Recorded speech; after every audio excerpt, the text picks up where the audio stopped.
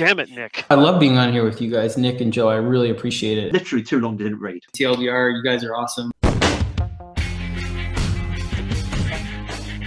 Haven't done this one in Nicholas. Wow, Jesus Christ! I haven't done this one in a while, Nicholas. What is a cow's favorite piece of furniture? Well, something begins with a moo. I don't know. I don't have anything for you. Because there's so many pieces of furniture that have moo in them. The couch. Oh, I really overthought that one. Ladies and gentlemen, boys and girls, listeners of all ages, the Dork Shared Gooniverse and Geeks Worldwide Radio proudly present to you the greatest podcasting team in the world. He's the Fry Guy, Nick Fryer. I'm the Backcracker, Dr. Joe. Together we are the TLDR Comic Book Club, baby. Nicholas, how was your Thanksgiving? My Thanksgiving was great, but I'd be doing a lot better if Twitter wasn't being a pain in the ass right now. And it's not for the same reasons that everybody else is talking about. For some reason, the stream is not showing up on Twitter at the moment. So for those who typically watch us on Twitter, I apologize. For those who watch us on Twitch and on YouTube, you got nothing to worry about. And if you listen to us in audio form, of course, that is the superior way to catch us, because that is the only way you're going to catch any of our Fryer Side chats. Make sure you subscribe to the show over there. If you haven't already, leave a 5-star rating and review, please. If you do anything below 5, Joe's going to come find you, and you're going to have some problems. He knows how to crack backs in the Bane kind of way, too. I'm at the right height to punch you in the nuts. Yes, but...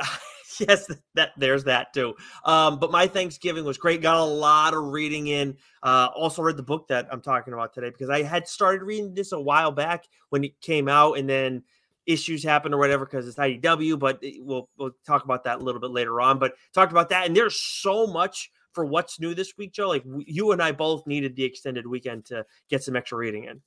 Yeah, I'm gonna tell you what, Nicholas. I my iPad shit the bed over the summer. And so I've been, like a pleb, reading off my phone or reading off my PC. And reading off my PC is not really conducive because it's down in the basement. So, I do a lot of my reading at night when I'm sitting on the couch or when I'm laying in bed. Doing that on the phone is fucking brutal. And so, I think part of the reason why I've been looking at my my numbers for last year, I read close to 1,000 comic books. I'm not even at 700 yet. And I think that's for 2 reasons. One, I've fallen behind on my reading, and I think that's a big part because I haven't had the iPad to read on, the convenience of that. And 2, we haven't had a lot of mainline issues this year. And so, like, with mainline issues, like, we either have books, okay, we've read, we've got them queued up, ready to go, or some weeks like, here's a book I've been wanting to read. Let me give it a go. And then you read it and you fly through volumes 1, 2, however many there might be. Like Saga, for instance, I flew through all, however many, volumes there were at the time. And so got a new iPad over the weekend. It was time. Nice. And so did a ton of reading, a little bit of catching up, but a lot of reading for the topic du jour, to borrow a phrase from another podcast. Never heard of it. Wouldn't know what podcast that was from. But I'll tell you what, man. So when I read Reckless, like that was one where like, I'll read it. I've been wanting to read it, and finally I got some time, whatever. And I went and read it, and I crushed that first volume, and then I kept going through it, and I got a very, very similar vibe from you talking about the book that you're talking about today. I cannot wait to hear more details about this thing, because I know you're so excited to talk about it. I can't wait. And so we were a little peek behind the curtain. Our annual is coming up, and I was discussing some of the categories, and usually we do book of the year. What's our series of the year, and we've kind of set parameters for this. Like, I think October of the year prior is sort of like as far back as we'll go, because then usually it's only like 3 issues into the past year. But I was thinking, because of the book that I read that I'll be talking about today, I was like, we should have a new comic book category that's book of the year, and an ongoing series. Sorry for whistling there with my S. That should be comic book of the year as well, because there are a lot of ongoing series that we couldn't put up for consideration because they didn't technically come out in this past year. So this book is that good that I want to give it an award. And so I'll make up an entire fucking category. Oh, that's what it is. Oh my God, you're ridiculous. Well, I'm gonna have to give this a look more then if that's gonna end up. No, we both have our nominees and we go from there. But I'm excited. Oh, that was caught on air. So yeah, that was. I hit the mute and it didn't mute. I am. I tell you what, right now, I'm not gonna lie to you guys and tell you I'm gonna fix it in post. I'm just gonna leave it there. It's just how it goes. I just Belichicked all into everyone's fucking ears. Oh God, are you talking about how you vomited on the football field because you don't know how to coach a team anymore? Is that what you meant? That's oddly specific, Joe. Most people aren't going to understand that reference. Huh. Anyways, let's do some. You're speaking of catching up, right? Obviously, talking about a book that's. I mean, we'll get to your actual book in a bit, but catching up, we both did a little bit of it over Thanksgiving break. What were the books that you wanted to highlight, real quick? So 2 books right off the bat I wanted to read. Once I got the new iPad brag. Ghost Rider 8 and Wolverine 27, both by friend of the show Benjamin Percy. Excellent. It had been a little. So Wolverine 27 came out a little bit. I forgot how issue 26 ended, and so when I picked up issue 27, so good. Percy's killing both these books, and then the conclusion to Scott Snyder's and Hayden Sherman's. Oh, look at Dark you! Spaces Wildfire issue 5. That was a great series. Wrapped up. Very satisfying conclusion to that. I'll probably talk about that on the show at some point. Nice. I'll say this. I am behind on Wolverine right now too. I believe I'm 2 issues behind. Yes, good job muting the mic. I'm proud of you. I have been on top of Ghost Rider though, and that has been top notch. For me, I had to catch up on DC versus Vampires. Issue 11 came out last week. I read that out when it came out on New Comic Book Day. We had some issues with the review copies, which is why I wasn't able to talk about it on the show last week. And then I caught up on Mighty Morphin Power Rangers issue 101, 102. So I am up to speed right now on Melissa Flores' run, friend of the show. Very excited to see what she does with the property moving forward. Obviously, she's been around for a long time. You can hear a little bit about her history with that in our conversation we had a while back on The Dead Lucky, which is out this week. And I'd say now is a good time as any to transition into what's new, Joe. But we're going to hold off on Image right now. And why don't you take us through Marvel? All right. So I'm going to rattle off a whole bunch of books, only one of which I'm reading. And I didn't get a chance to, unfortunately. But Darth Vader 29. And then here comes the daunting list. We have Strange number 8, Exterminators number 3, Captain America Symbol of Truth issue 7, Planet Hulk Worldbreaker number 1. I do actually want to read that. Yes. Strange Academy Finals issue 2, Avengers Assemble Alpha. This is something that's been driving me nuts, Nicholas. There's grinding dog skiers here. Marvel does this with the alphas and the omegas, right? And the Come on.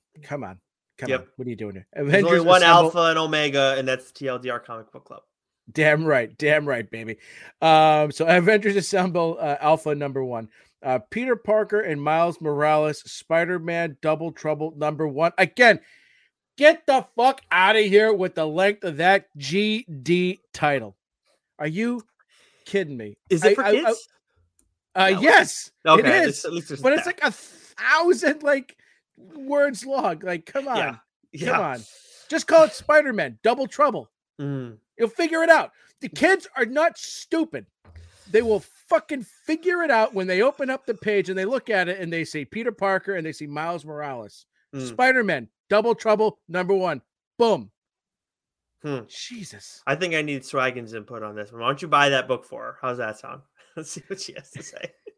Okay. Well, as much as you don't like long titles, I also think you're not a huge fan of annuals. In DC, we got a ton of those this week. Right. Of course, we're both reading Nightwing, Detective Comics. You're reading Batgirls. All those annuals are out this week. Justice Society of America issue 1 is out this week. It's like a part 1 of I don't know what the series is going on exactly, but Brian Villar over at Geeks Worldwide actually gave us a 10 out of 10 reviewing this week. So might be something we need to take a look at. Superman, Kal-El returns special. I imagine you're going to want to take a look at that at some point. But a lot of these are like specials, so not something you necessarily we're going to be reviewing because there's only so much you can dig into. It's just more of a celebration, whatever. Blue Beetle, Graduation Day. Grifter got run over by a reindeer, issue 1. Wildstorm 30th anniversary special, issue 1. I'll probably be giving that one a look. Nubia and the Justice League special, issue 1. So again, a lot of specials, stuff that's interesting to read, but not necessarily something we're going to want to break down here. But from Boom this week, there are a couple books we want to talk about. Yes. Oh man. So this was like Boom and Image really, really slayed it this week with their titles. So we have Briar issue 2. We have Magic, Nahiri, the Lithromancer #1, which I kind of want to give a go.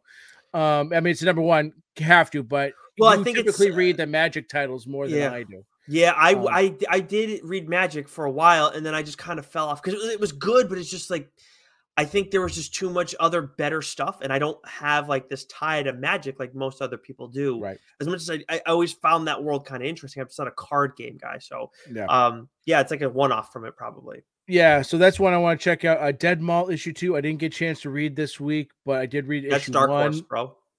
Oh Jesus Christ! What am I doing? Top to bottom, left to right. Yeah. Well, I've been reading all this manga, right? So it's there you go. So sorry, Orcs: The Curse #4, and then there's 2 books this week that each of us want to discuss. I just want it out there. Credit to me for not reading Damn Them All #2. I was at Newbury Comics last week. I guess they reprinted issue 1, which is a good sign for the series when you're seeing reprints already. 100%. This is written by Cy Spurrier. So I grabbed it and I go, how did I miss this? And I got home and I was excited and I sexted you about it. And you said, that's old, bro. That's been out. And I go, oh shit, must be a reprint. So I didn't read it. Because you had called dibs. So credit to me for not reading that and not reading issue 2. Credit to you for not briaring me again, because taking credit, you're stealing stuff on me, taking credit for stuff left and right. It's I didn't read Briar issue 2. I only read the first issue, so you're fine. You're fine. Yes. But I'll tell you what, when Damn Them All, the first arc ends, I'm not going to waste any time. I'm going to be talking about that right away on this show. Second issue, another banger. Again, if you're a fan of Constantine, if you like Cy Spurrier's Constantine run, which I really liked a lot too, I highly recommend you picking this up. Don't wait for me to talk about it on the show at greater length. The aesthetic on this also feels very like Constantine-like. And look, this is its own thing. Don't get me wrong, but still, I can't help but think of that with this character. Charlie Adlard is the artist on this series, and of course, Cy has, who we had on the show a while back, has experience with Constantine, and it is in some ways it is like a female Constantine, but also, as I mentioned to you, you have that New Burnish kind of thing where he's like where this character works for organized crime, and to me too. So Joe, there's a cop who got involved, who came into the mix in the first issue, and she's very much there in the second one, and you learn a bit about her history, and like the intro to her, like how we get to know her background a little bit more is mind blowing. Like I'm stunned that they how they approach this in the comic, and it's just like a thing that is very much of the moment. And I'll talk about it more in detail when I do the trade. As much as in the second issue, I don't mind sharing that one with you. But it's even then, I don't want to spoil it for you. But it's a lot, and I was blown away by how they did it, and I thought it was really interesting and really well done. And that's just like the first, I don't know, maybe 4 pages. And that was what really stuck with me. But the rest of it's just like, you got like the rest of it's awesome too. But that was just like, whoa, like really sucked you right back in. I mean, we love Boom, right? I mean, from the start of this, from when we started doing this podcast, I told you about Boom and we came up with a rule. And so, but Boom, it still is as good as they are. They're still not Image, right? Like when it comes to indie labels, like Image is the king, and then it's everyone else, right? Yep. And so, like, you'll see a lot of times second printings from Marvel, from DC. It's commonplace, sure, right? And even Image. So I think for a Boom book to get a second printing so quickly of the first issue, when the second issue, before the second issue even drops, that is, I can't state how big that is. That means the numbers were so good, the demand for it was so high. They said, we got to get this back out there quickly. So I can't wait for you to talk about this book, and so that I can read it, because big fan of Cy Spurrier. This sounds right in my wheelhouse. And that's a big deal. Like, I remember that you got that was Something Is Killing the Children, and you got that was Once and Future, right? Mm-hmm. Yeah. And those we know how those titles went on. So if there's any indicator of how good this book is, that's it, right there. And then I guess you talking about it has some pull. But the other book I want to discuss is from Boom that came out this week is The Approach. So I love the first issue, and it took a little bit for this first issue to get going. I think I talked about that when I first talked about it, but it was the end, right? Did its job. Talk about this all the time. What's the key to a first issue? Pull you in, sink its teeth into you, get you wanting to that second issue. So the second issue picks right up, where the first issue left off, and it didn't take its foot off the gas. Like I talked about, there was that horror element, right at the end, at the first issue, and it continued all the way through. So we're dealing with some really cool, gory stuff here. We're getting some depth to some characters that I'm enjoying, and this has the makings for a potential TLDR book, just fun horror. Where is this going to go kind of thing. So I really enjoyed the second issue. Man, when I saw the cover for the main cover for the first issue of this, I was like, this looks good. And I feel like Joe's going to call dibs on this. And because I'd called dibs on Briar. I already called dibs on Damn Them All. I knew Damn Them All was going to be awesome. And I had a feeling Briar was going to be too. But when I saw that one, I was like, I'll let Joe dabble in that one and see what happens. Cause you've egged me on enough. Like, this is what happens. Like, I'm going to start going for the throat. But anyways, you learned, but I'm really glad to hear that you've liked it so far. So yeah, Boom. Like, you're right that like Image is still king when you're looking at the indie label, and obviously Dark Horse has been around forever, but Boom has, like, on top of like the original stuff too, like Power Rangers has been a huge one for them as well. I mean, they've done an outstanding job, and as much as that, you have a loyal fan base there, like, you still got to do a good job, and it's still like a much older audience, and you can't have it go and be like what it was, with the show when we were kids. I mean, as an adult, you're not going to have as much patience for that. So they've made a lot of good decisions over there. And we can't forget too, like, it shouldn't be lost on people. Boom, when Boom first started, they were a completely different company. They were it was very much young adult. I think that was their target audience. And it was right around the time of Something Is Killing Children, Once and Future, that tone shifted, and they started doing,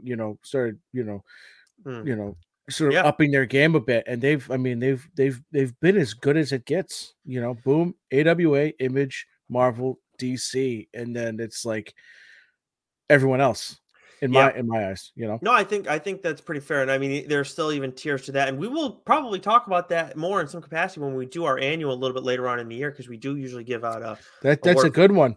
Tier the studios over the past year, because that might, because in any given year, like, it could shift.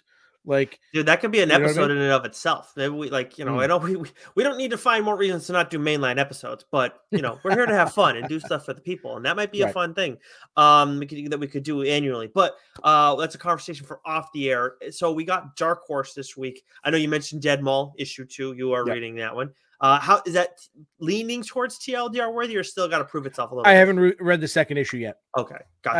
I think I'll know after this issue, because I was lukewarm on the first one. So if this one knocks my socks off, this issue is make or break for me, really. Okay. Then we got Crochet in Hell issue 1, Star Wars: The High Republic Adventures, which is more for kids, issue 1. And then we have a book that I thought was going to be TLDR worthy, still very much is TLDR worthy through 3 issues now. The Roadie, issue 3. This is written by Tim Seeley and drawn by Fran. I believe I'm saying this properly. Galan. But Fran is the writer and the colorer on this. And I'll tell you what, as I was like skimming through this while you were talking about The Approach, I was just reminded of like how with the art, like the colors, it has an interesting texture to it that is kind of, maybe I wonder if Fran's the artist for Lucky Devil. I honestly wouldn't be surprised, because it has a similar aesthetic to it. There are differences for sure, but like whether you're talking about the line work or the colors, it just like has like this like a rough but also glossy feel to it. And it works perfectly for this too, because we're talking about like, you know, angels and demons kind of thing, more so demon stuff, and then it's, you know, got a heavy metal background to the main character and everything. And I just like I'm very excited to talk to you about this more. The big thing for me coming out of this issue was we get a look at the history of the main character a little bit more, and to me, this isn't, I guess, not always the case, but it's just whenever someone's telling a story, whether it's in movie form, comic book form, show, whatever, and you start digging into a character's history, like one of the main characters who you've got this story, it's moving at a fast pace, and then it's like, all right, we're going to provide a little bit of background here on the fly. I feel like that's always risky. I understand it's something that happens quite often, but it's not always done well. And in this issue, it is done, and it is done very well. Like, I flew through this thing. I really, really enjoyed the roadie through the first 3 issues. Talk about it more at some point down the line on here. I gotta imagine this is a limited series, like, you know, something like 6 issues, maybe a maxi series or whatever, 12 issues, something to that degree. But this has been a real, like, I had expectations for this coming in just because of the backdrop and everything, and it has met them every step of the way. You nailed it, by the way. Frank Galen was the artist on the. Hey, look at that. So Galen, okay, yeah. So look at this, right? Who would have thought when we started this show 2+ years ago that Nicholas would be able to be spotting dimes and eating onions with artists, right? Wow. Okay, that's a backhanded compliment if I ever heard one. Well, you admittedly, you know, the art wasn't always your, you know. Okay. Yeah. Look at this. You admitted it on the goddamn show. The truth comes out, everybody. Look at this. You've gotten a greater appreciation of the art since doing this show. Yes, because they're like, Die was a real game changer for me, because there was always like stuff that I liked. Like, it's like, okay, I like this art. This is my kind of art. That's it. Like, that's what I want.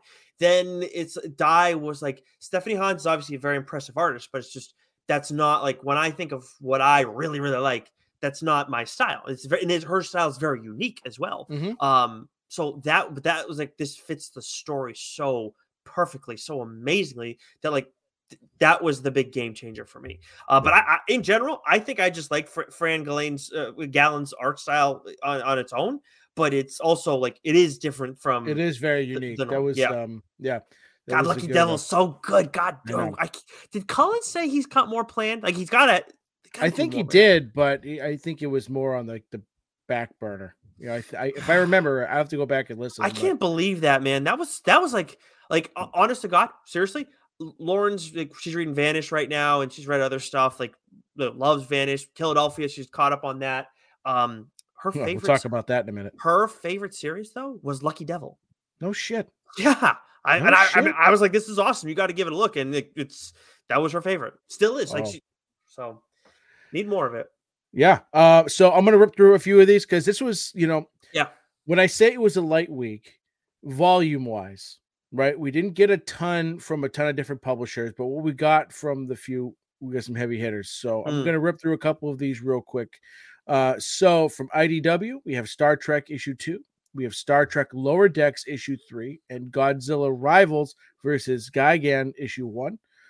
From Dynamite, we have 007 number 4. From Source Point Press, we have Good Boy, the Prodigal Son issue 1. Mm-hmm. So we definitely got to check that out. A Guardian issue 2 and the Argus issue 2. And then these guys, I think there's potential for this studio, but they do a really shit job of getting their shit out there. Like I've seen, so from Artist Elite Comics, we had 2 books drop last week that I go, what? And one of them was an issue 2. And then this week they have Artist Elite Presents issue 5. I had no idea there was 4 prior. So I didn't know that the Artist Elite Presents stuff was like actually going to be stories. I thought like the first time it was like, oh, this is it. But they're like, it's an issue, and it's like a bunch of stories like chopped up in the course of it all. So I've been out on it the whole time, like not knowing till like fairly recently what they were doing. So I hope they do a collected edition thing, but it's very confusing. Yeah, they gotta promote themselves on Twitter more. I mean, we follow their accounts. I don't see anything. You know, they did a great job on the hype train originally, but now that the stuff's out, it's like, what's going on? Like, I'm very confused. Yeah, so let's come on, Artistly. I want to read your stuff. Make it more accessible. Let me know. Let's get that hype train coming. And then Skybound. We have Stillwater issue 16. Friend of the show, Chip Zdarsky, art by Ramon Perez, and I mean, you guys know how much I love this book, and we've got 2 more issues left, so it's ending at issue 18. Oh boy! And so this is Stillwater. I think it's been a little bit on Chip's back burner because it's been coming out a little bit. There's been a little bit more time in between issues, but this was such a good issue.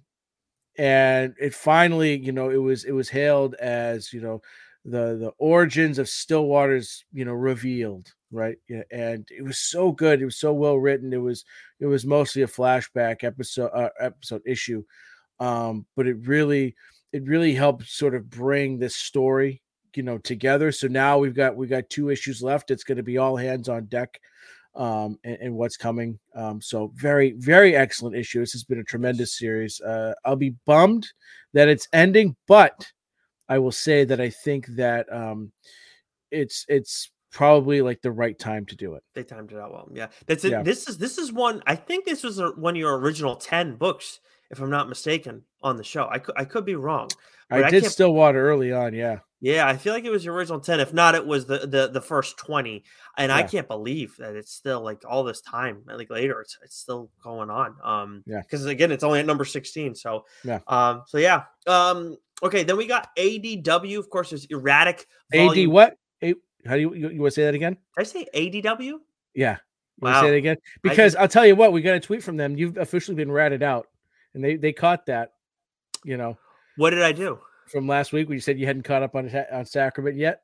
Oh no! What, they heard that and no, I don't play coy. I posted the video earlier, but they noticed. So you want to start that again, Nicholas? I said okay. First of all, AWA. We got Absolution issue 5, and then Erratic volume 2.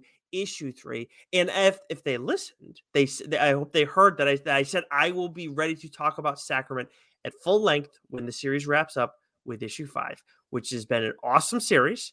You got Rich Keefe on that train, so very happy about that. It's an awesome series. He loved it. Yeah, I figured it'd be in his wheelhouse. I knew it'd be in your wheelhouse. This is I put this up there with Archangel 8, and this is one of their best.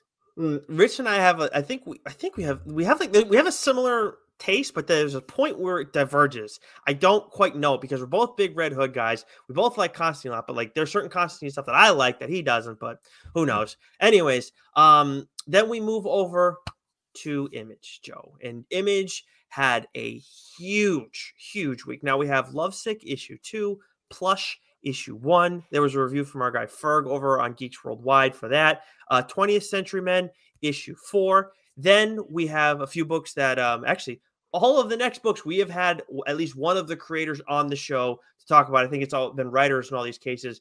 Flawed issue 3 is out this week. King Spawn issue 17 out this week. Rogue Sun issue 8. Rogue Sun. This is the return of Rogue Sun since the we had the what was the book that the Inception book. The Choose Your Own Adventure that got us in trouble with TikTok apparently.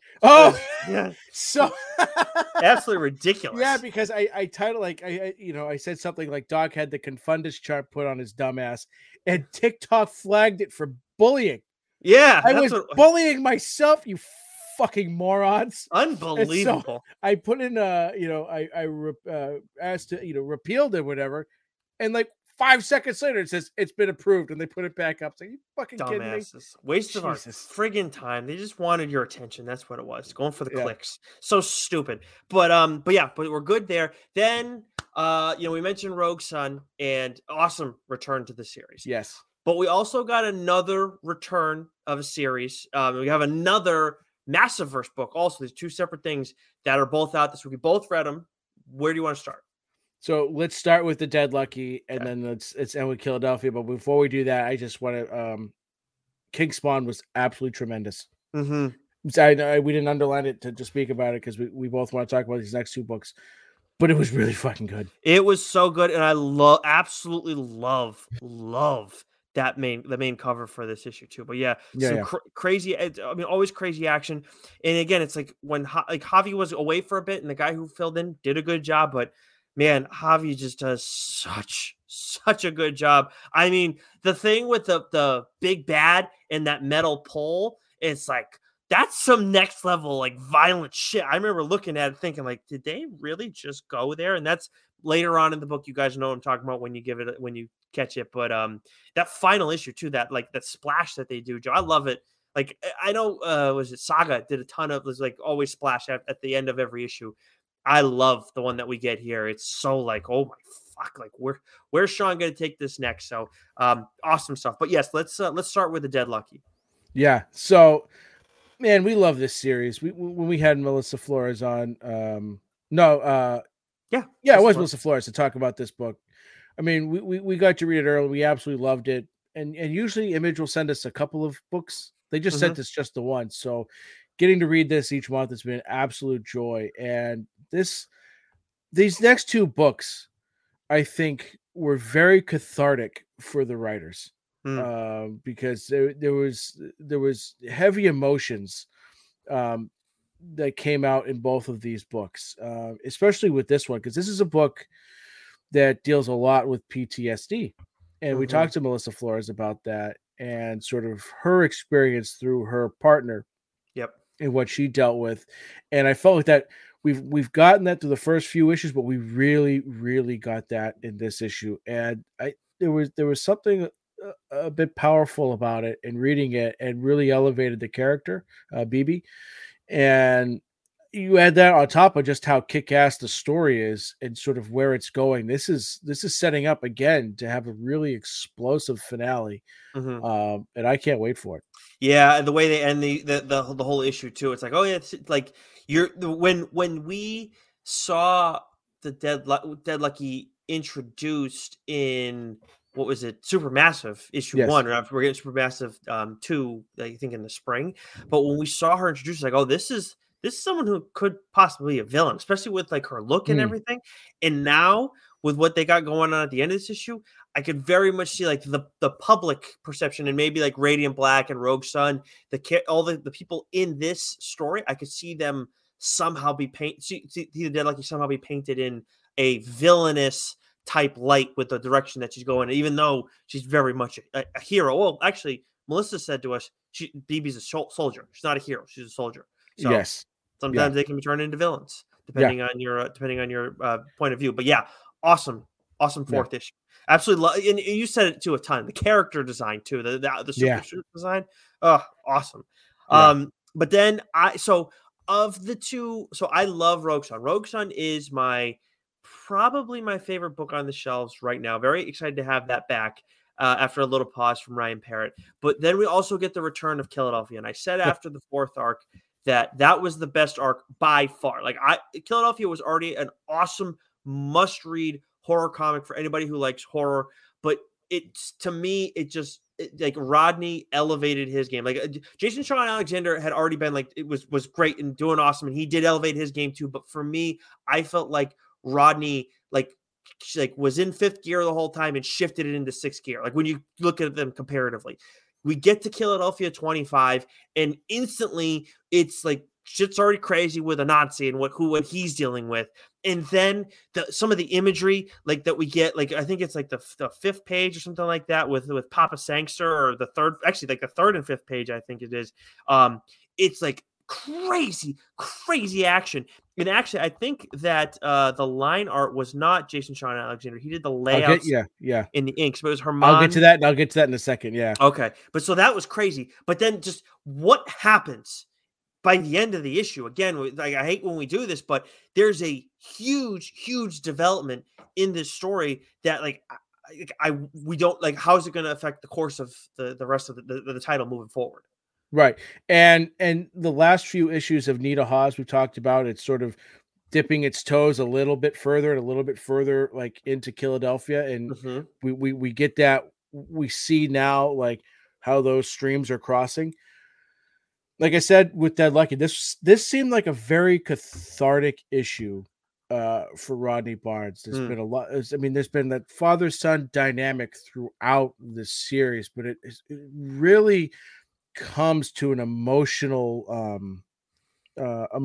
head here in this issue, and it was powerful. There was a lot of powerful emotional stuff in this issue, and then you add the art and all the fucking wildness that's going on, around it. Like, this was an A+, 10 out of 10, 6 stones, 8 pineapple, kind of episode. Yeah. I'm just thinking, like, go ahead. Oh, so what I was going to say, about the art. So the art, was by Hermain, or German. I'll pronounce this Hermain Ermosupe. Yep. And so at the end of the issue, Jason Sean Alexander, wrote a note about, the art. And he's like, I've been really busy on projects this and this. Louis, is it Louis? CT or whatever it is that, Fernino has been really busy. He's been taking a little step back. So he brought, he brought they brought in German Masupe, and he just went on and on and on about how beautiful his art is. And you see it here. Like, it very much is that vibe that is, the Philadelphia verse. But one of the things he said wasn't art related. He said, if you thought the last arc was crazy, wait until you see what Rodney has in store, not just for this one, but the next one. Holy shit, where the fuck is this series going, baby? I think it's about time we get Rodney back, and we try and weasel some advanced copies off him. Oh, wow, look at you. Why not? But seriously, it's worked before. Yeah, no, I do think it's worth it. I mean, we do tend to have him on once a year, and I feel like we have to. Like, I mean, I don't know if he's going to be adding more titles to what he's doing. I know he has a few other things planned for Philadelphia, and he's doing some stuff on the Substack and everything. But I mean, like, it's worth checking in, because as you're going through this, I'm, like, you're talking about one facet of what goes on in this issue, and obviously it's very important. And obviously last arc, we had some major players thrown into the mix, and there's so many important characters in this now, characters we care about and invested in. And I'm just like, they could really take their time and do stuff with each character and bounce around in different ways from arc to arc, issue to issue. I feel like, I don't think saying 100 is like a fair expectation on anybody, even though Rodney is now, a quarter of the way there. But I mean, I don't see a ceiling on the length of how long this title can go. I mean, eventually the war that's going on does have to come to an end. Right. But it's then does he end it there? Is that the end? Or do we go beyond? Is there more? And my hope is that there is more, because I feel like the end of the war is coming, like this arc coming, and I'm pretty sure he said there's more beyond. So let's fucking hope. Now, when we reach out to Rodney again, we don't typically have more than one guest on, but I would love to have Jason Sean Alexander on as well.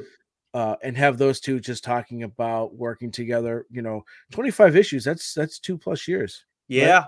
Right? So that's a long time. And then it's probably, it's probably closer to 3 years, that they've been working on this together. And so, plus with Anita Hawes and all that stuff. So I'd love to have the both of them on. Yeah, and Jason Sean Alexander, of course, did a lot of Spawn stuff, and he's working on Empty Zone, which is a title that you can read on Hoopla right now. I think he's working on his 3rd volume for that, and that started, I think, back in 2015. I remember giving that a look a while back. Maybe I'll have to go back and circle back on that one and see if that's a TLDR worthy book. But yeah, awesome stuff. Excited to see what he does with that. But I he will be missed. But at the same time, Herman does some awesome work. This was a great introduction, and the image that we see accompanying Jason's letter at the end. That's the image. Like, when I think of this issue, that's the one.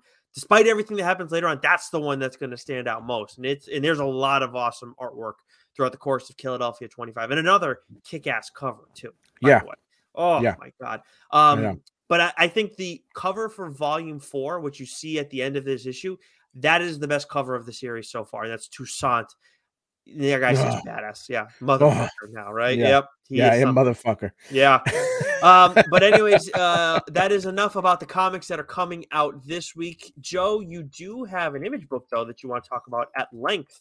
Honestly, I feel like you could do it for an hour, but tell the people what you're ready to tell me about.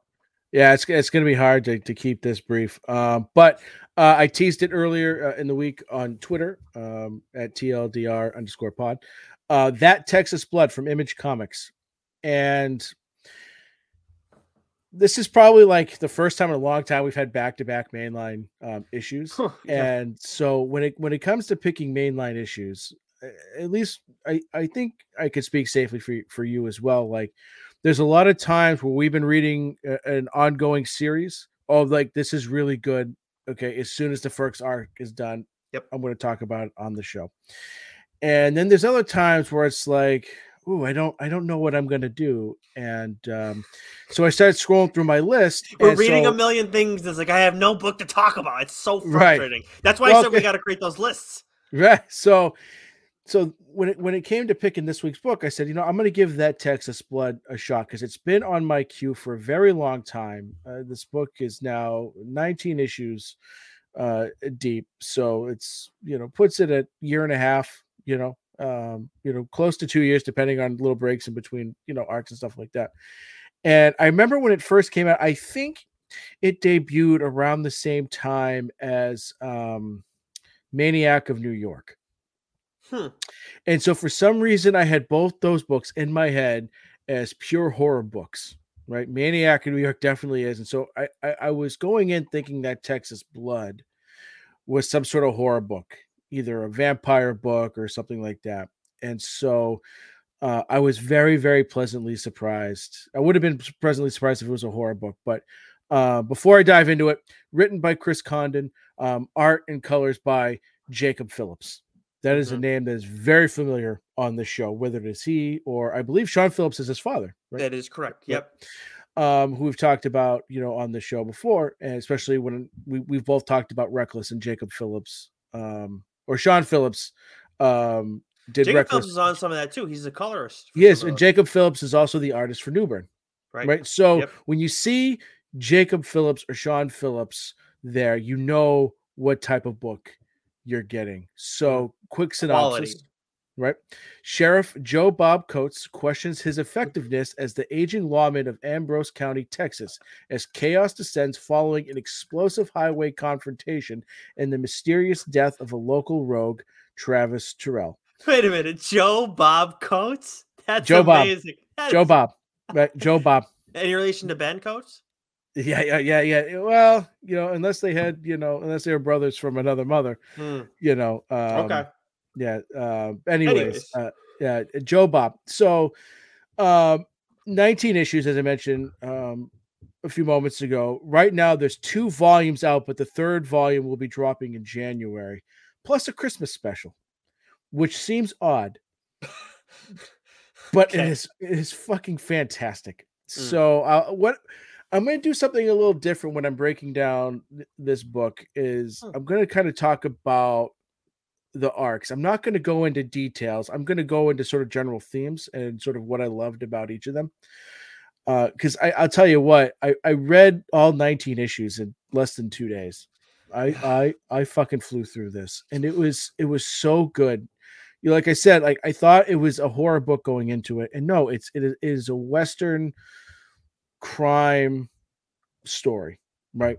And so, like I said, when you see the name Phillips, whether it's Sean or Jacob, you're getting a crime story, right? Whether it's Reckless, where you're getting sort of that pulp crime, sort of LA Confidential, Maltese Falcon type story, or you with Newburn, where you're getting that New York mafioso type crime story.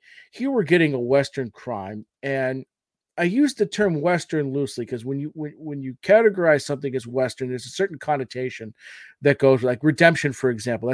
That's a sci-fi Western comedy. That very much has a Western feel to it, like its theme, everything about it, its setting. This is more Western in its setting, right? And and it's just a good crime story, and each arc is distinctly different, from each one, as it should be. But in terms of how the story is told, what type of crime is going on, and it's paced so perfectly. The layer of the storytelling. This is the first thing I've ever read from Chris Condon, and it's absolutely fantastic. And what whenever you see the trays, there's always the blurbs, right? Zdarsky does a blurb on this, and he says, something to the effect of the talent of Chris Condon and Jacob Phillips as new budding creators in this industry is astronomical, right? And he couldn't be any more. I butchered it, but it's essentially that's what he's saying, right? Okay. And it's so well written and it's so well drawn. Like the Felipe, Ryan Felipe. They have such a very distinct way of drawing and coloring. It has that classic noir crime feel to it. So when you pick up one of their books, you know what you're getting, right? You know visually what you're going to get. You're going to get tremendous art. You're going to get tremendous detail. And one of the things I loved about Philip's art in this is, again, facial expressions, right? A good artist can tell you a story without there being words, and can capture emotion without you being directed on how to feel, whether it be through narration or a thought bubble or whatever. And when talking about Joe Bob, and I'll get into this in a few moments, is that he's a very Jim Gordon-esque type character. He doesn't have the same flaws that Jim Gordon does, but he carries the same guilt with him. And you see that on his face, his facial expressions, through different mannerisms and actions that Phillips is able to draw. So that right there, is A+ stuff. And so what I loved about this, when I picked it up, the first issue is a bit of a standalone issue. When I read it, I initially got the thought that, okay, this is going to be sort of an anthology type series. Each issue is going to maybe revolve around a different case, because the first one was like buttoned up tight, tied in a bow. But it was a great way to introduce readers to this little world that they live in, Ambrose, County, Texas. A great introduction to who Sheriff Joe Bob Coates is, right? And it really sort of, I know, it really does feel just like a day in the life. Like you're reading this book, and it's just a day in the life of Sheriff Joe Bob and the shit that he's going to deal with in this redneck country bumpkin town, right? But what this story, I'm going to talk a lot about. I'm going to go into detail about this first issue, just because I think there's a lot to it. It's important, because then issues 2 through 5 really compose the first arc. So this, like I said, this first issue is a bit of a standalone issue, and what's great about it is its simplicity, because all it is, it revolves around you get introduced to the sheriff. He's doing sheriff things. He's showing up at the office, grabbing his coffee and a donut, talking to the deputies. And before he steps out of the door, though, his old lady's giving him hell. It's his birthday. It's his 70th birthday, and she needs her fucking casserole dish. And she's on him all goddamn day about getting this casserole dish that they had lent out to so-and-so, at a dinner party way back when. And so he's going about his day. Okay, so he moseys on, to the woman's house who has the casserole dish, knocks on the door, and a man answers. Presumably, it's either this woman's husband or special man friend or whatever, and won't open the door. And he said, "Oh yeah, so and so can't come. We're busy. We're in the middle of something. Can you come back later?" He's like, "Well, I really need my my casserole dish. My old lady's up my ass about it. She needs it for dinner tonight." And then you hear, and he asks for, the woman, and she's, "Oh no, I'm fine. It's really dirty. I'll send so-and-so over to your house to drop it off later." Okay. So we've kind of seen this trope before, right? Like sheriff, policeman shows up at someone's door, they know them, they refuse to answer. Something doesn't feel right. And as he's walking back to his car, he sees an empty beer can. So you get the sense, okay, there's this guy's a drunk, and he's probably, tuned his wife up, right? So again, just a day in life. He's okay. All right. If you need anything, call. So then, like, again, it's just a day in the life. He shows up at a general store to, you know, pick up a pack of smokes or beef jerky or whatever the hell it may be. And he's talking with the guy behind the counter because, of course, everyone knows everyone. And they start talking about this, you know, this couple. And the guy's like, yeah, you know, he's been drinking again. And you start to see that worry on Joe Bob's face. Like, fuck, I got to go back there. Something's not here. My gut's telling me something's not right. I got to get back there. And as he's racing to go, or as he's driving to go back to the house to check in on him, this truck flies by him on the road. So he turns around, pulls the guy over. It's the guy he had just been talking to at the house. And he's covered in blood. And he goes, I'm sorry. And he puts the gun to his head, blows his brains out. Oh, shit. And then sitting next to him is the fucking casserole dish. So you know exactly what just happened. Oh, right? My God. And like, that just blew me away because there was so much that happened, not just visually, right? And that's not a spoiler. That's the first issue. That's just like sort of the introduction. We'll let the people decide if it's a spoiler right. or not. Well, the second, well, you just trust me on this. I'm kidding. I went into that layer of detail because like this is something that you see coming, but it still hits you like a ton of bricks, both, you know, visually as you're seeing it, but also reading it. But it's the stuff that happens between panels and between the pages because you know something's not right, and you know that's not going to end up well. But you still kind of think like, okay, is something going to happen at the party later on in the day or something like that? And then what this does too is that it sort of establishes the character of Joe Bob, right? Because he's a guy who he's got good intentions, and he knew something wasn't right. And it's like the gut punch, the guilt that he carries with him now is like, I should have acted sooner. Like, we can all relate to that. There's been moments in our lives where something didn't feel right. We should have acted sooner and we didn't, and something right. Yeah. And like, can you imagine, like, fuck, that's a heavy thing. Yeah. And then as the series goes on throughout the different arcs, there's different moments in Joe Bob's life where there's these things happen where like he goes to do the right thing and it doesn't go the way that he should, or he should have done something that he didn't. And it's this guilt that he carries around with him his entire life. And so that's the first issue. The issues 2 through 6, like I said, really take on more of a traditional arc, and it revolves around, you know, a character, you know, who him and his brother grew up in the town. They were both fucking pricks and dickheads, but he decides I'm going to change my life. I'm going to move out of town. He does. But he has to come back because his brother dies. And then everything that revolves around that and how that story comes to a close, it's so good. And then and then issues 7 through 12 comprise the second arc, which revolves around a missing child. And what's great about this arc is, again, it's told in a much different way. Whereas, you know, the first 6 issues is more present day Joe Bob. The second arc is him sitting down with a new deputy at a diner, having a cup of coffee, and he needs to get, you know, he's been going over this case that has been sort of plagued him for decades, and it's eating at him. So he just needs someone to talk to, and in doing so, he's recounting that old case, and so that's a crime that happens, you know, 20 years earlier or whatever, and how he's carried the guilt, and you see why, and how that unfolds. It's so good. And then we get this issue 13. It's just a Christmas issue, and you're like, what?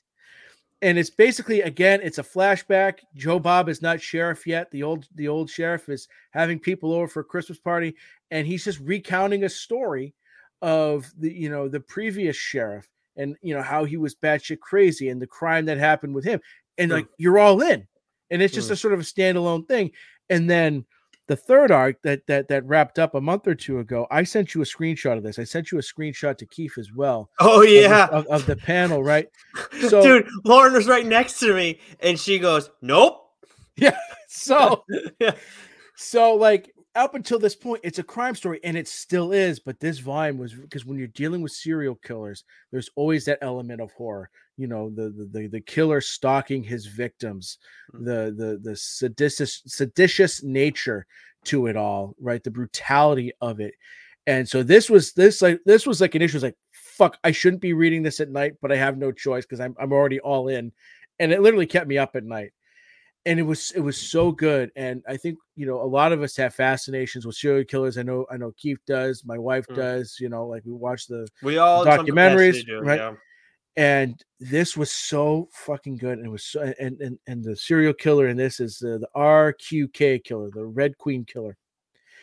And I sent you a still shot. I sent you an additional still that I didn't send Keith. How you like them apples, Keith? Well, Keith doesn't like things spoiled, so I didn't want to cross any lines. But like this was just the way the first victim was posed. You spoiled something for me though. What? I didn't spoil it, but I didn't want him to think I didn't want him thinking I was spoiling anything. Oh my goodness. I'm heartbroken now. And now you're spitting into the microphone again. Yeah, I'm trying to hit the fucking mute button. I'm dying. Oh, you're a class act, you know that? I am. But it was so good. And I mean, I could really just talk to the wall about this book. Anyone who loves crime, anyone who just loves great storytelling, I can't recommend this book enough. I mean, shit. This is amazing. I mean, I have obviously, we both haven't read all of each other's books that we've recommended to one another because we have to stay on top of everything because we're always doing what's new and there's so much stuff, so much quality stuff out there. And then we're trying to read other things too that we've maybe skipped over for the show. But I'll tell you what, man, like this, I haven't read a book you've recommended that I haven't liked. And this might move to the top. This has to move to the top pile for me. This sounds amazing. I'm gonna crush this thing. And I didn't get into characters too much because really, like, the main character really is Joe Bob, and it's just this wonderful way of storytelling where it goes between the past and the present, but it does so in like the right way. Tom King, take notes. Where like whenever they're in the past, it's just him storytelling, and the majority of the time is spent there. Right? It's not this constant back and forth nonsense. So it really is brilliant storytelling. And then you add Jacob Phillips's art to it, and it's just an absolute home run. I'll tell you what, I know this might be a spoiler, but does Joe Bob Coates end up marrying Catwoman in the end or no? But all right, so this sounds like a show, no questions asked for me. Oh, yes. Yeah. Yes. Oh, give me fucking 10 seasons of Joe Bob. Yeah, this sounds awesome. This is fantastic. Sounds so good. Awesome. So definitely gonna be. And this is available on Hoopla, you said? Or did you read on Comixology? No, I read this through the review copies we get from Image. Oh, there you go. Well, it'll probably be available on Hoopla. Make sure you guys check that out. If not, maybe on Comixology. If not, this is definitely one worth paying for. It sounds like over at your local comic book shop. And most of the books we talk about are on here. Now, I'm very excited about that, but I'm also very excited to talk about the book that I have planned today. It's funny, Joe. I didn't double check myself on this, but I'm like 99.5% positive that we haven't done any Teenage Mutant Ninja Turtle stuff on this show. I don't count Usagi Yojimbo because he was his own thing. I'm right. Well, we did the last Ronin. Okay, but that we haven't for a mainline episode. We haven't done. No, we haven't. It is on Hoopla, by the way. That Texas Blood Volumes 1 and 2 is on Hoopla. All right, there we go. So then go buy the third one in your local comic shop. I am all. You really should. This is one you want in your collection. Absolutely. So we haven't done we've done Last Ronin. More than anything, we complain about Last Ronin as much as we did like the series. But then this is a series. Shredder is a character who we all like, right? Everybody has their own turtle that they like a lot. Everybody has a soft spot for Splinter. He's like in my opinion, like a better version, different but better version of Alfred. But then you look at Shredder, and he is to me. I love Mikey, and he was always my favorite as a kid, and Raph is my number 2. But I think Shredder might be my favorite TMNT character, period. And a big part of that is his look. I mean, he is such a badass, and even more so in the comics versus the movies. In the comics, it's closer to the cartoon that we grew up on, but TMNT, Shredder in Hell. When this came out, I was not like on top of my game with Teenage Mutant Ninja Turtle stuff. I'm still not on top of my game, but I've read some stuff. Obviously, Last Ronin being the biggest one of them all, and absolutely a must read. But Shredder in Hell, when I saw this was a thing, I was like, I got to check this out. Like, you're putting Shredder at the center of stuff. Yes, we see him at the forefront of a lot of any of the TMNT specials that we get with like Batman or Power Rangers. Sure, he's there. Or anytime in Teenage Mutant Ninja Turtles in general, you're seeing Shredder in the mix. But to have him be the guy, this is all about him. I needed to check it out. And this 5-issue series that came out in 2019 was written by and drawn by Mateus Santaculo. The colors from this are Marcelo Costa, and the letterer is Sean Lee. The synopsis: abandon all hope. The Shredder returns in this brand new mini-series. Oroku Saki's death is just the beginning, and his journey through the depths of the underworld proved to be anything but a divine comedy.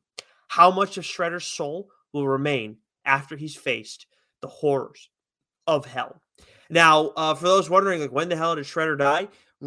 At this point, this is around like TMNT 100 range. He's been dead for about issues at this stage, so roughly somewhere in that range. And why are you freaking Joe? Why are you texting me Michelangelo pictures right now? What the fuck's the matter with you? Because at the end, I was gonna say post it. I was gonna talk about it. I was worried like something was happening with my microphone or something like that. Like, serious, why is Joe texting me in the middle of my raving about Master Shredder? I wanted to send it to you so we could. It's something I wanted to talk about at the end. All right, later. Anyways, so this happens. You don't need to read the TMNT mainline to appreciate this, but it absolutely is like a good point to, if you read this, maybe want to read the City at War Part 1, then read this, then City of War Part 2. It kind of ties everything together. You don't need to go all the way back to TMNT issue 50 to pick this up. And I understand, like, because I know that apprehension in general, but I went in as someone who wasn't reading all that stuff, did look at some ancillary things afterwards because of the way things ended. I wanted to know more and read the City of War stuff as well. And there's a lot of important stuff that goes on in that story too. So all around, absolutely something that you if you're a TMNT fan, I think it's a good jumping in place and kind of move forward from there. The characters involved in this, as I mentioned, Shredder is at the center of it all. Splinter is probably number 2 in all this. Then we have Shredder's lover, Kitsune. And then we also have Tang Shen, who is Splinter's lover, too. And I actually forgot to jot down... Kitsune, I believe. Kitsune is how you say it? Really? Well, my apologies. But there's also... with Shredder, he's always had like this great larger purpose, right? He's bent for something more. He's all about power and everything like that. And he is like, at this is all about him as the Dragon Warrior, because he is like a divine being in a sense. Like, he is the dragon incarnate, again, Dragon Warrior. His whole, what he's going through right now in his death, which I don't want to say who's responsible for his death. You'll find out fairly quickly in the pages of this, but I think it's just like something on its own that you kind of want to see, because like it happens, then it gets addressed. Like, he asks like, how did it happen? And then it's like, that's not important. Like, we're just going to move past that right now. It's like, oh really? You're going to fucking move past it? That's fucking convenient. It's kind of funny. But anyways, so he's all about his greater purpose and being a force of nature. And he is a force of nature. But what's so interesting about this is Shredder, who I feel like, is a character who's been around for ages, and he's always kind of been a big bad, right? Like, yes, he's the opposite of Splinter, and they were friends when they were younger and everything, but he's not someone... I've always liked him, as I said, but like, he's like, we talk about villains now, how they have so much greater depth. There's so much more motivation. It can't just be like, I want $1 million and I'm going to take over the world. And I'm not saying Shredder was ever that, but he's from a different era originally. This adds another layer to him and puts him in a position where now it's like, you look at him and he's not necessarily a trauma victim, but he is someone who, in a lot of ways, hasn't had full choice of his life at all, throughout the course of things. He may not necessarily feel that way, but that's a journey that he has to go on throughout the course of the story. And I got to be honest, I never would have thought of Shredder necessarily going through that sort of experience, seeing where things end up and seeing the decisions that he makes in the course of it all too. All very interesting, has huge impacts on the TMNT mainline stuff in general. And also, not to get lost in all this, we say at any time I see the writer and the artist are the same creator, I'm always interested in that. And there's definitely an added fluidity to this story because Matteo Santaculo is in charge of both. And I think Marcelo Costa's art for his colors for Hell 2 are absolutely outstanding. But the action that we get through all this too, it's, you know, with TMNT, I know now it's usually viewed more as a kid's thing. But when you look back at like the old comics, and actually if you just go and watch what is it, The Toys That Made Us, like the TMNT comics, like the old ones were pretty freaking gritty. And this has like an impressiveness to the art and everything like that. And you can see, if you're watching on our stream right now, the main cover that's over my right shoulder is, I believe, by Matteo Santaculo. And I would imagine Marcelo Costa does the colors because it looks like his colors from the interiors. There is an impressive like finish to it as well. Not to say that gritty isn't impressive, but there's just a different, you know, texture to it. And but there's still like the action that's involved in all of this, Joe, is like, to me, feels like, okay, like we're trying to build on some of the stuff from the older comics and then take that like some viciousness and involve that in this story. Nice. Yeah, I've tried reading some Ninja Turtle stuff. I tried, when Jenica was introduced. Goo sent us something that I have that I want to read that looks really good. This sounds fantastic. Because I think there's a lot you can do with Shredder. I think I'd like more of Shredder. Like I don't think he has to be a one-note character. I think you can really create some depth there and sort of take him to a couple different levels. But this sounds really good. So I actually right to my left of me, I have a lot of my figures in comics, and one of my figures that I have that I absolutely love is the Shredder from the Mighty Morphin Power Rangers TMNT mashup. And yes, the Green Ranger. That's of course written by a friend of the show, Ryan Parrott, and they got a second volume of that coming. I mean, anytime you see Shredder thrown in the mix, like he's always awesome. And look, obviously for TMNT, you can't just have it be Shredder all the time. You have other villains, you got to throw them in the mix. Totally get it. Create new characters, cool.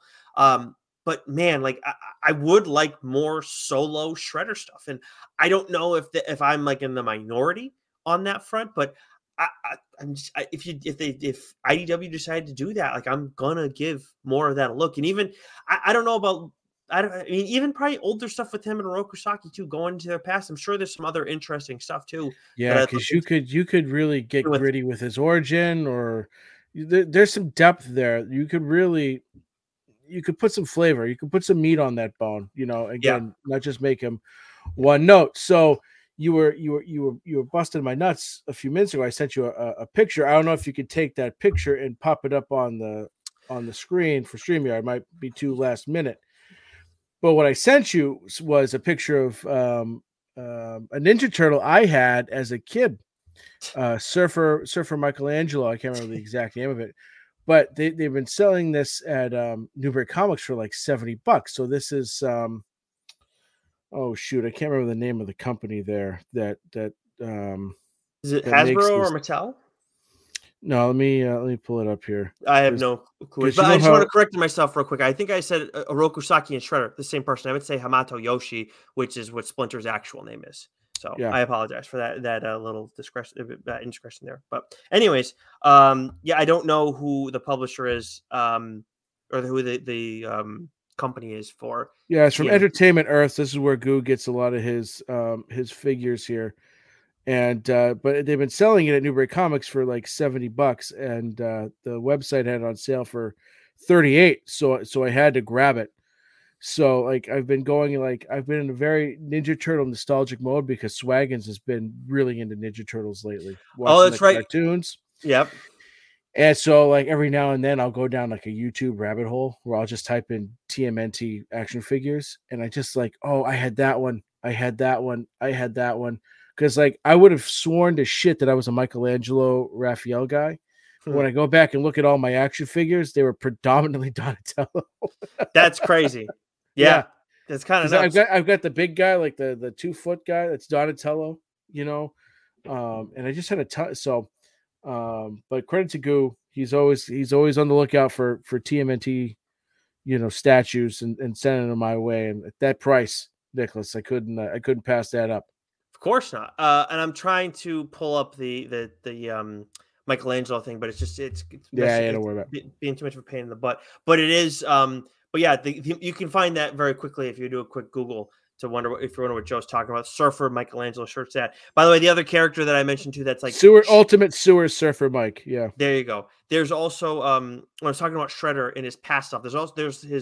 He is the dragon incarnate, but then the dragon god incarnate. But then there's also Takeshi Tatsuo, who's also in the mixes. That is the founder of the Foot Clan as well. There's a whole he enters the mix very quickly, and he really sets the tone for Shredder, and especially after the decision that he makes, leads to him winding up being there. But again, don't want to get too close to start spoiling stuff as much as the first issue. It's only a 5-issue series, so trying to be careful on what details are shared there. But if you like Shredder, like I think they're just scratching the surface of some of the stuff that we can do here. Like you said, like this is a character who doesn't need to be one note, can be a lot more dynamic, can delve into his past, and even more stuff with him in the future too. So absolutely love it. And again, if you're always like, I want to get on TMNT, but there's just so much to read right now, and I don't know, like this came out in 2019. You have volume 22 that comes before this, volume 23 that's after it, and I won't say more about how those all kind of intertwine, but they do.